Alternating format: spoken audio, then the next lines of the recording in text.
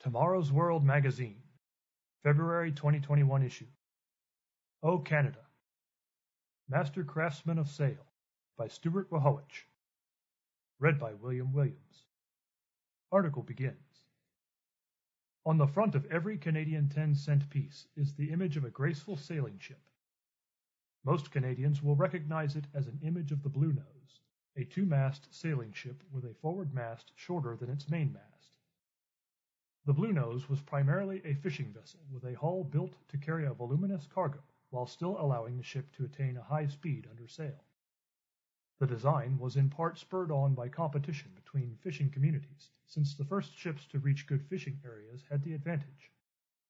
Even before the Bluenose, schooners were very popular between 1880 and 1920, especially on the eastern coast of North America. Its design made the schooner work faster than any other ship on the seas.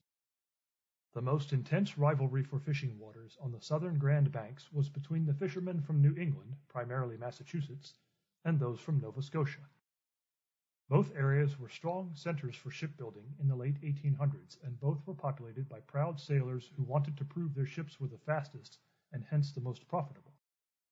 The rival areas decided to hold an annual race for international deep-sea fishing schooners, with the winner taking home the International Fisherman's Trophy.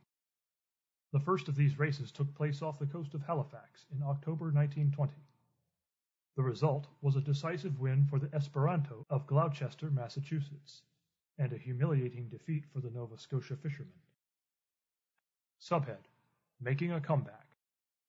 The spring of 1921 saw a great deal of excitement and anticipation in the Smith and Rulin shipyards of the South Shore town and fishing port of Lunenburg, Nova Scotia, home to the largest deep-sea fishing fleet in the Americas at the time.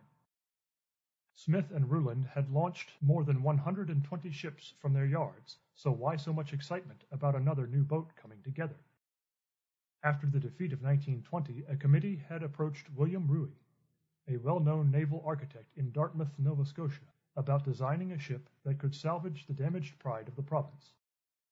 William Rouy accepted the challenge and went to work. Born in Halifax in 1879, Mr. Rouy was Canada's first homegrown naval architect. As a boy, he would often be seen near the Halifax Yacht Squadron, spending hours on the water learning every nuance of how a boat handles, until it was said that, quote, he could handle the tiller like a fine violinist handled his bow, end quote. From the webpage William J. Rouy, 1879 to 1970. wjrouy.ca, access December 31, 2020. Leaving high school before graduation, he decided to study to become a naval architect. Quote, and so he enrolled in night classes in Halifax's Victoria School of Art and Design to learn the skills of mechanical drafting. Now 18, he worked as a junior clerk at a wholesale grocery company, and from his annual salary of $100 spent his first $10 on a junior membership at the squadron and another $16 to replace the Dixon Kemp design manuals at the squadron he had worn to shreds as he taught himself the science of naval architecture. The talent of the diligent young man was recognized immediately, and wealthy members of the squadron asked him to design boats for them. It was his early successes with the design of fast sailboats that brought him to the attention of the committee wanting a new fast schooner. His 17th design was a ship that would be named the Bluenose, a common nickname for anything Nova Scotian. Subhead: A Place in History.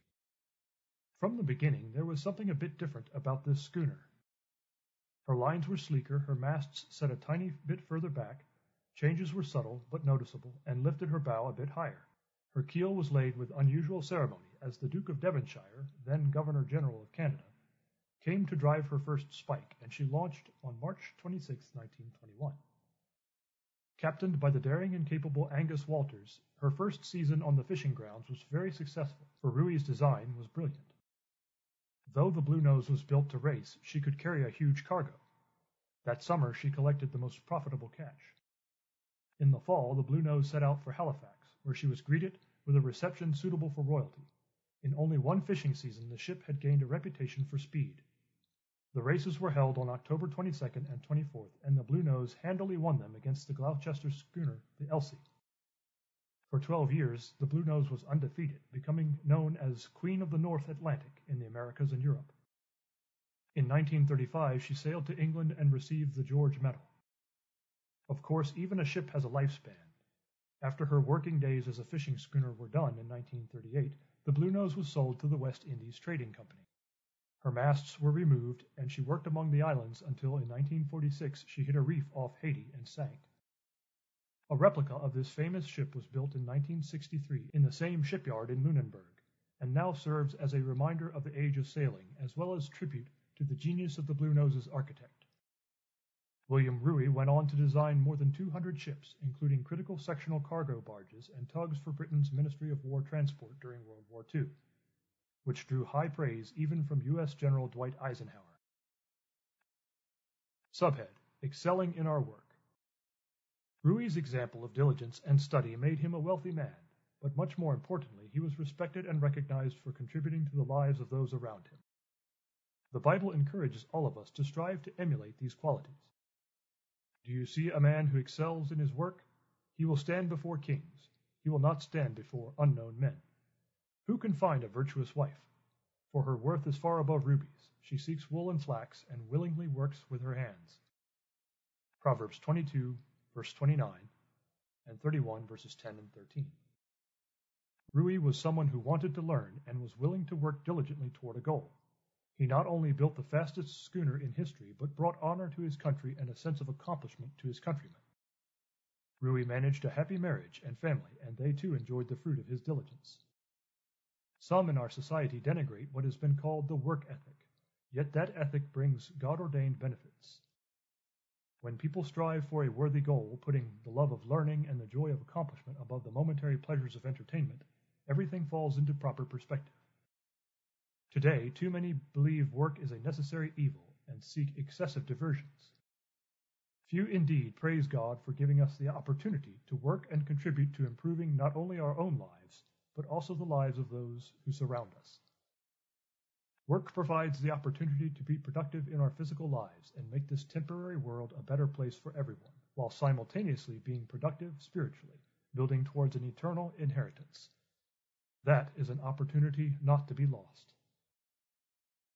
End of article.